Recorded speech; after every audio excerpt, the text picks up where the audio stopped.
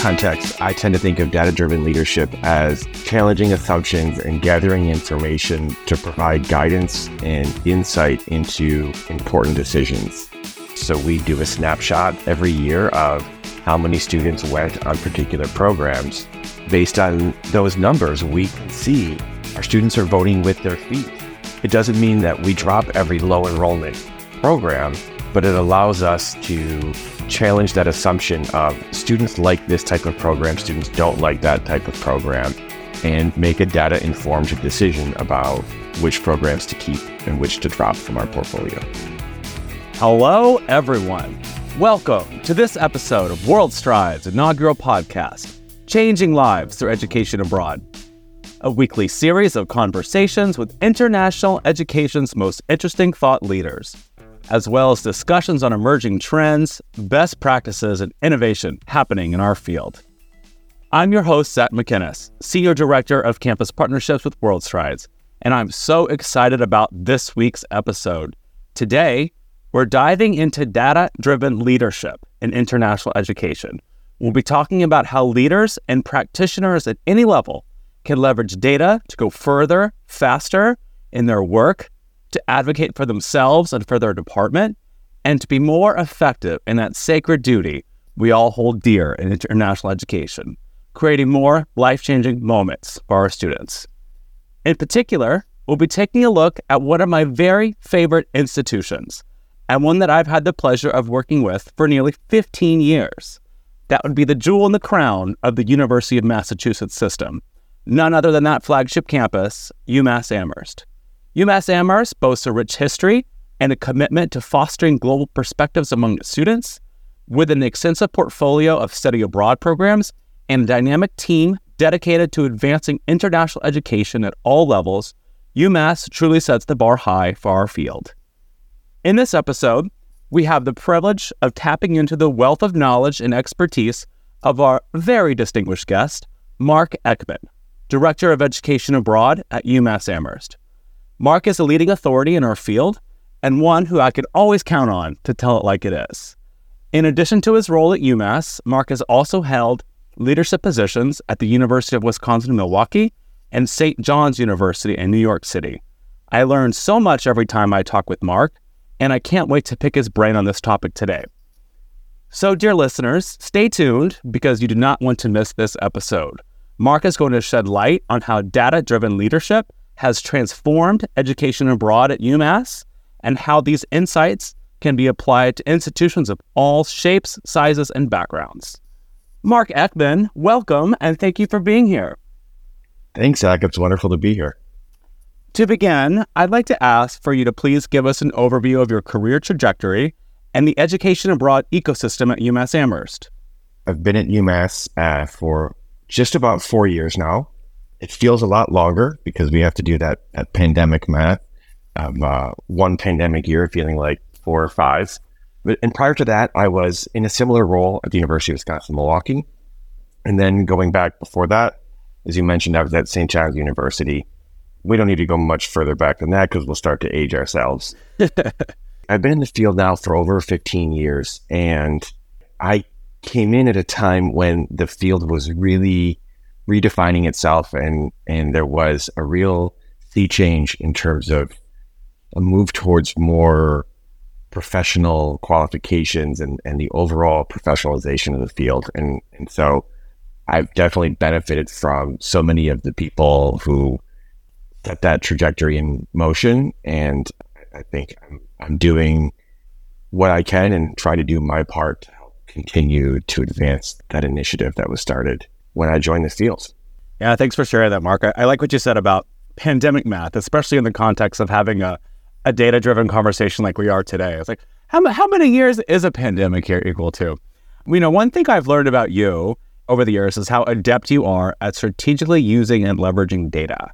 How would you define the phrase data-driven leadership in the context of education abroad? In any context, I tend to think of data-driven leadership as challenging assumptions and gathering information to provide guidance and insight into important decisions.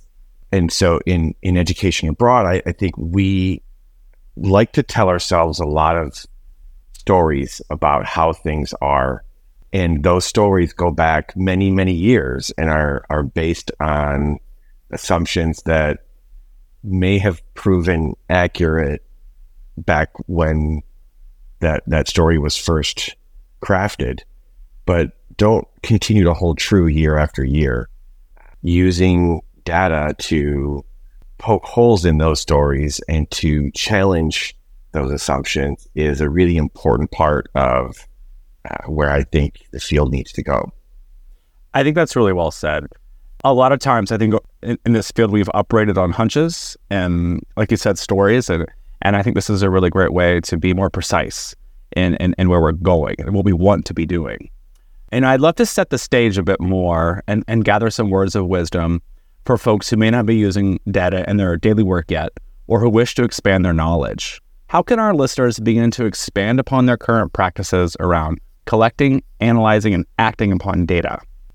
Well, I think it goes to what we were just talking about, which is taking a step back and looking at what are those stories that you tell about your students, about your office. I always get real nervous when a room full of middle-aged, middle-career education abroad professionals sit in a room and make decisions about what students want without having some specific types of insight into those particular students. And so I think in terms of where to begin, I think that's where you have to start is what do you know about your students? What do you know to be true? What do you know about your institution? Do you know what your institutional demographics are? If you don't, that's critical data. How are you going to answer the question, do my study abroad participants reflect the demographic composition of my institution, if you don't know what the demographic composition of your institution is? So I think those are the kinds of early types of things that people who are just getting started can begin with, and then you can grow from there. As you and I both know, Mark, most, if not all, institutions have an institutional research office, or at least someone who holds that function. Do you have any suggestions on how we as education abroad practitioners can build bridges to institutional research? I mean, I think if you've worked with anyone in your institutional research office, they got there because of their love for data. And so if you approach them and say, hey, I would like to learn more about the institutional data that you have access to, and I'd like to start to do more in looking at my particular subset of students within this institution. I think after they fell off their chair and got back up and were excited that somebody really wanted to partner with them in this way, I think that they would be really eager to work with you. At the same time, I want to put a word of caution out there that they're also likely spread too thin, understaffed, and under-resourced, just like every other office is. So I think you have to make sure that you're approaching them with some recognition of you're adding one more thing onto their already very full plate. And just bringing some intentionality to that conversation and knowing what you want to get out of it. I really like that. How has the adoption of data-driven practices impacted the decision-making process in education abroad at UMass Amherst, especially at that leadership level where you inhabit? Yeah, there's lots of great examples of that. I think one that comes to mind is how we manage our portfolio of programs. We have quite a lot on offer for our students, and that is a point of pride for us. But at times, a portfolio can get too large and too unwieldy, and the maintenance of that is expensive. Prior to my coming to UMass, they had a real wild and unwieldy portfolio, and they went through this incredible exercise of this very thorough analysis using this very well-developed rubric to analyze all of the programs in their portfolio. And it was incredibly well done, and it did a phenomenal job of almost cutting it in half, which is, I think, where it needed to be. But I think it's now our responsibility to make sure we don't get back to that point. And we do that by looking at our participation numbers. So we do a snapshot every year of how many students went on particular programs. And based on those numbers, we can see our students are voting with their feet. And it doesn't mean that we drop every low enrollment program, but it allows us to challenge that assumption of students like this type of program, students don't like that type of program, and make a data-informed decision about which programs to keep and which to drop from our portfolio. I often think about the paradox of choice when it comes to how we present options to our students, especially now, right? Because they can be overwhelmed with hundreds of options. And so, what you're talking about is not like data-driven leadership is not a one and done type of thing. You can't do one survey once and have it be a done deal. I think what you and your team are so good at is revisiting things, once a year, kind of every summer. So can you talk about a bit how this is an ongoing process and not necessarily one survey and then that's it? What we do is that regular analysis of it and try to think about what's that larger goal, right? What are we working towards? And the path to getting there, like you were saying, is not to simply set it and forget it, right? To make sure that we're continuing to revisit. We all know that knowledge is power, Mark. And how could international educators leverage the data that they collect to secure funding, advocate for professional development opportunities, justify increased staffing, and generally use it to make offices stronger?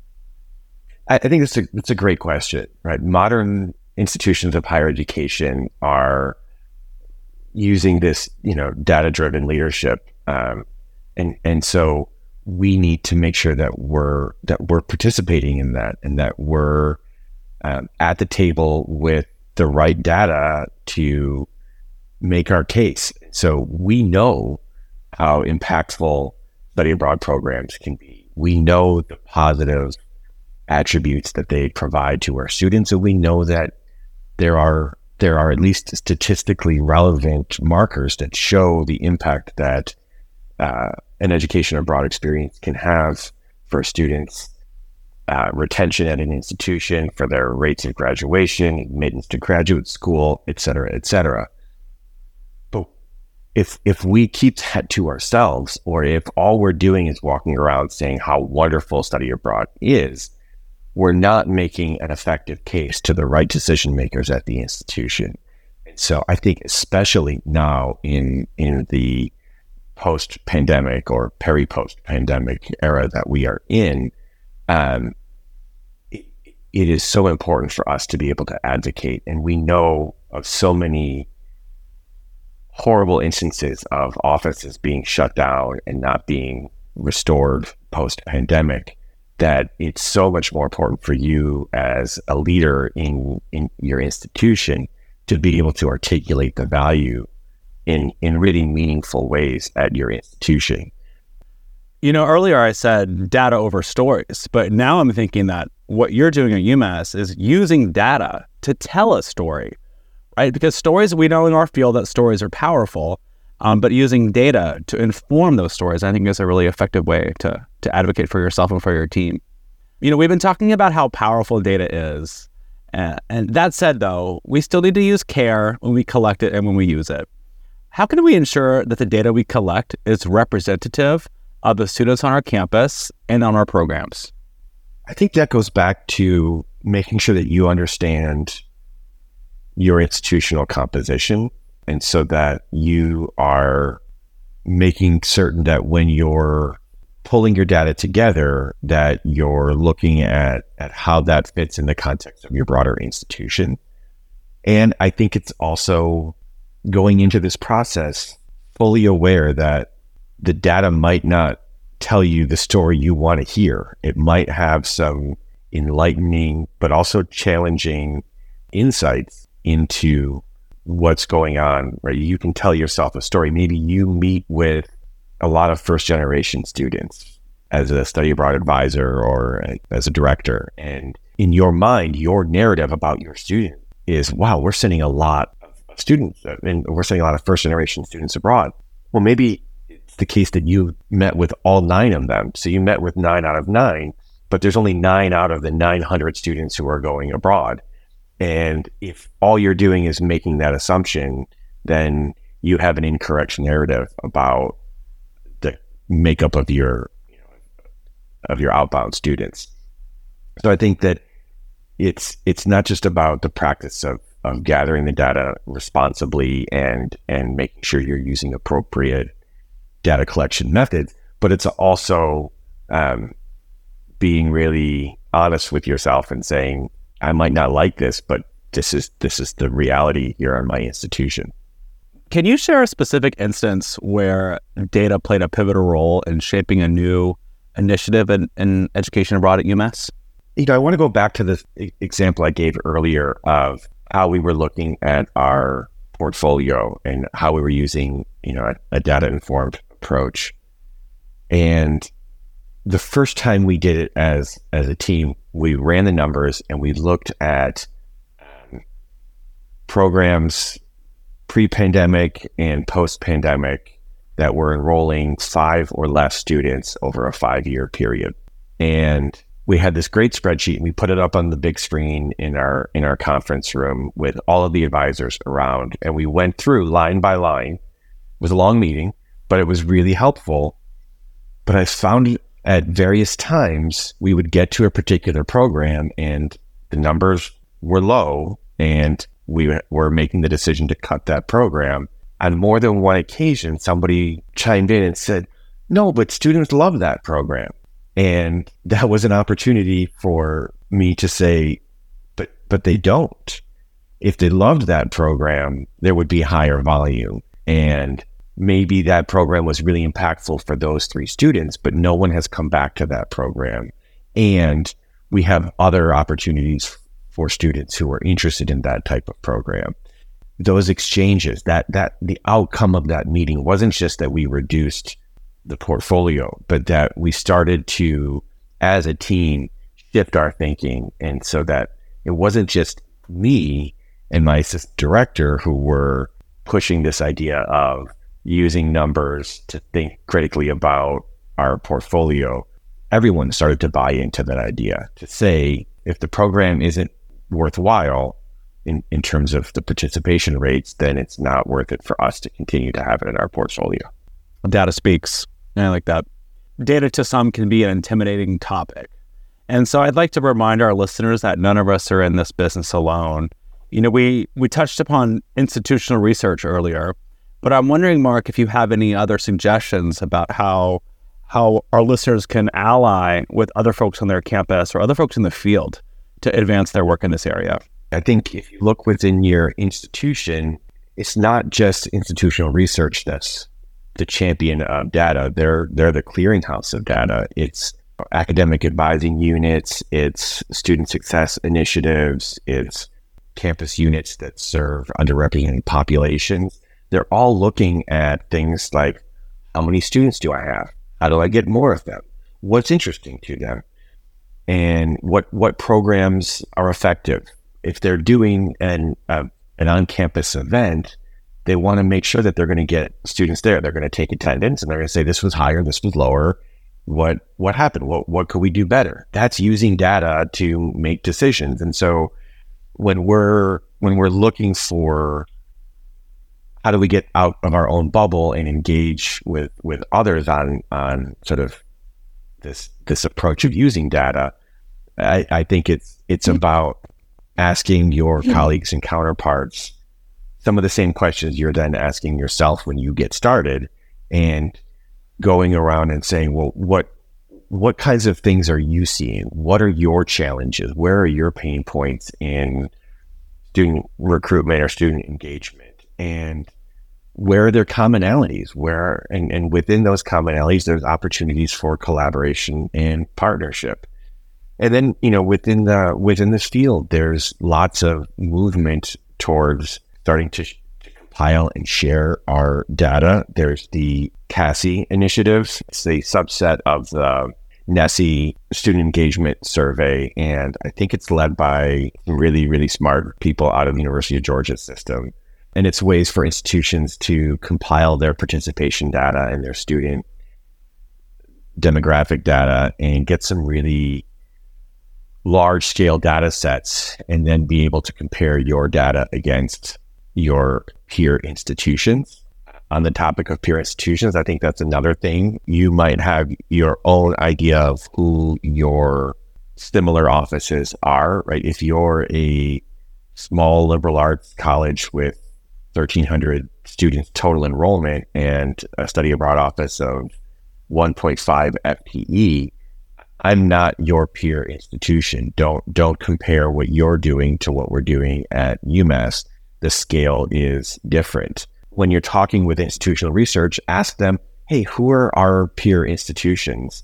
And then look at their study abroad programs and say, all right, well, maybe this peer institution isn't a great fit because they don't have quite the same study abroad resources that we do. And then you can go out and sort of find your own. You can look at Open Doors to see who's sending similar volumes and sort of see what other sources of collaboration and data you can find. I love that. And to that, I would add that provider reps, such as myself, can often be a connecting tissue when it comes to, if you were to come out to me, hey, I need to talk to someone who's like UMass. Who can you connect me with to help with that kind of benchmarking process? So I really like that, Mark. That's a great point. As international educators, we have choices around how we collect data. One way we can do that is through software. Could you please share your thoughts with us around the best practices for extrapolating data from a database like via TRM or Teradata? When you said software, I thought we were going to have to do a whole nother podcast, and there probably is a whole other podcast. That's season 3. Yeah. Yeah. With the software products that are out there, I think it's important to remember that whatever you're using, that's simply a tool, and how that tool performs is really about the user. When it comes to the best practices for getting data out, I think it sort of goes to the GIGO principle, garbage in, garbage out. How is your software platform structured? When you designed it, did you map out a full set of demographic data to be pulled from your institution's student information system? Is that current integration effective? Is it giving you all of the information that you need about your students? I think one thing to keep in mind is that may have been set when you first got your software product. Maybe that's 10 or 12 years ago. If you haven't revisited your integration and your mapping to your student information software, I would suggest revisiting that and looking at, it's not permanent. You can add to it. Keep in mind that will mean that you have new data that doesn't exist in your old data set, but that shouldn't be a reason why you don't build a more robust data set for you to be able to move forward with.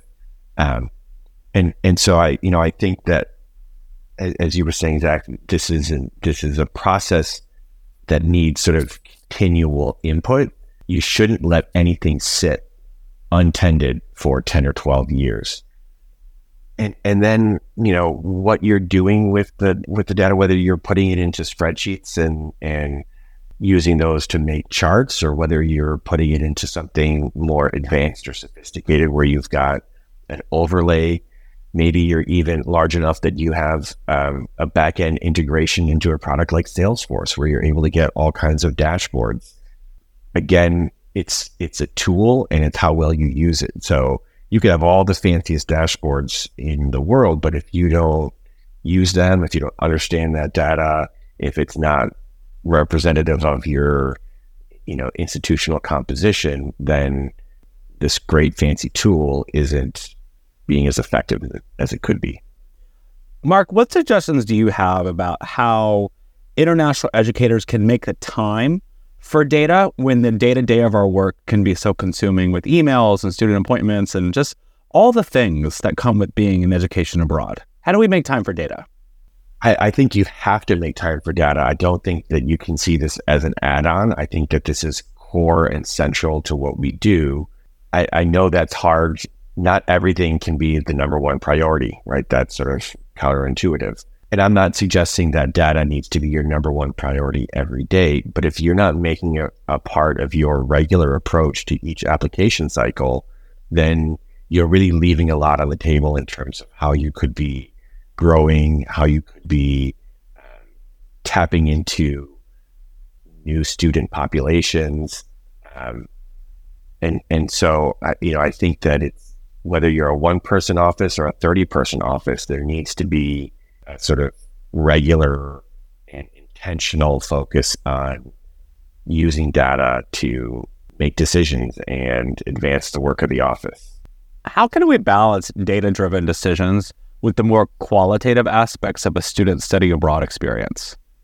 At the core of what I really love about this field is that we have, I think, not lost sight of what is truly important at the end of the day, which is the individual student. As I was saying, we send a significant number of students abroad on a yearly basis. And when I was talking earlier about, high volume, low touch, it's important to note that it's not no touch, right? There still is that interface with the student. There still is that focus on making sure they have what they need.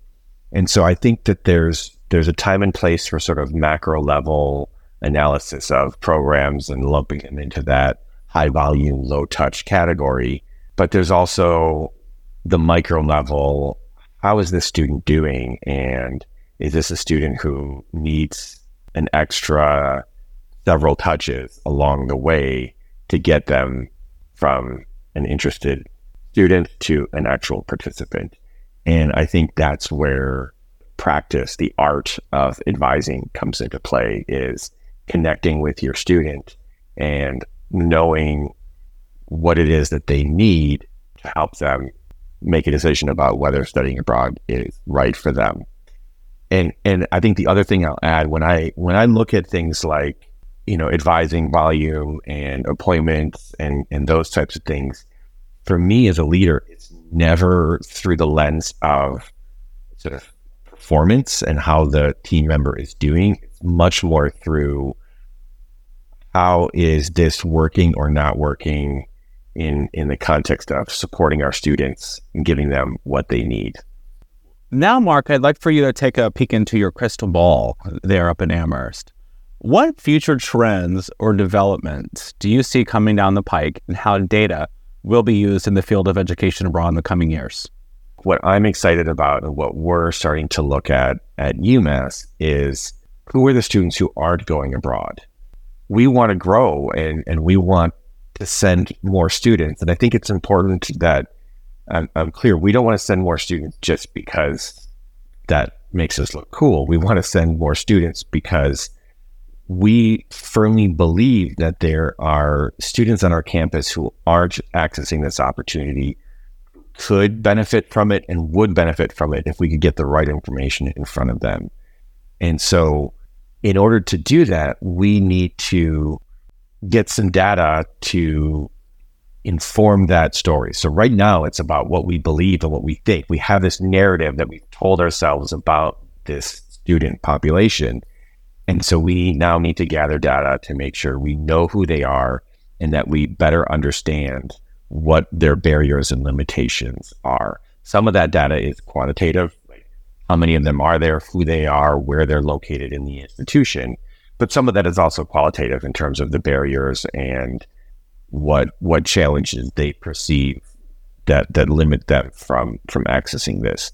This is where it's hard. It is that we don't know who they are. And so what we're getting a sense of as we look at the data about the students that we have, we're then looking to sort of extrapolate back from that, who's missing. So if I now understand my institutional context and my institutional demographics, and I look at my study abroad participants, then the differences where we're not representing the student makeup of UMass is where we need to be focusing on.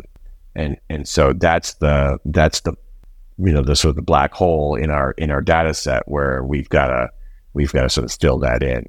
And so that I think is where we're going next. And I think that's I don't want to say that we're the trendsetter in this particular space. I think that overall there's this sense, certainly among my peers and the people that I talk to, that that's where we need to be focused, that we're not going to grow our numbers by simply working harder to recruit from within the population that we're currently tapped into. Yeah, you bring up a really good point, and one that I think about a lot. Like, how do we survey or measure the students who aren't studying abroad, right? And what happens to the student who starts an application and then you never hear from them again? For whatever reason, they don't follow through with it. Yeah, that's another great population to reach. Yeah, so we don't know because they don't usually tell us. Back to your question about the software piece, there are more tools coming for us to be able to challenge that. If you've ever unsubscribed from an email list, sometimes you click on subscribe and they just, that's it, end of story. Other times they ask you, hey, can you tell us why you're unsubscribing? And sometimes I respond to that and sometimes I don't. But what we're hoping is that with tools like that, we'll be able to get some insight or some information from those students who are saying, I thought this was interesting enough to start an application and I'm stopping now, and we want to know why you're stopping. Do you think, Mark, that is an area where we can tap into more qualitative data? Like, should offices be thinking about student focus groups to assess some of this information? The focus group is another really important tool for collecting data, and certainly in that qualitative category. And I think, I've been talking about data in sort of the holistic sense of it, but there are really important distinctions between quantitative and qualitative data. Absolutely. As we begin to wrap up here, I just have one more question for you, my friend. As you think about education abroad in 2024, what makes you hopeful? The students. I think there was a lot of panic, certainly back in late 2020 and early 2021. Are they going to come back? I think it's important to remember that, where we were in that particular space, that pandemic informed panic was very real. Maybe now 2 years removed from it, it seems a little like, what were we so worried about? But I think it is that our students are wonderfully resilient. They truly fundamentally believe themselves to be invincible, for better or worse. And so they are ready and eager to go abroad. And so we get to continue to have that wonderful privilege of facilitating that experience. Well, I can't imagine a better place to end things than right there. Mark Eckman, thank you, sir. This has been such a fun and inspiring conversation as we dive deep into data. So thank you for being here. Happy to be here. As you know, I will always talk about data. And to our listeners, thank you for joining us for this episode of Changing Lives Through Education Abroad. I'm your host, Zac Macinnes, and please make sure to join us next week as we continue to explore topics on international education and exchange. Thank you to my spectacular World Strides colleagues, Lindsay Keltner and Sarah Kachuba, without whom this podcast would not be possible. Please subscribe to Changing Lives Through Education Abroad on Apple, Spotify, or wherever you get your podcasts. And share with your friends and colleagues. Let's create life-changing moments together.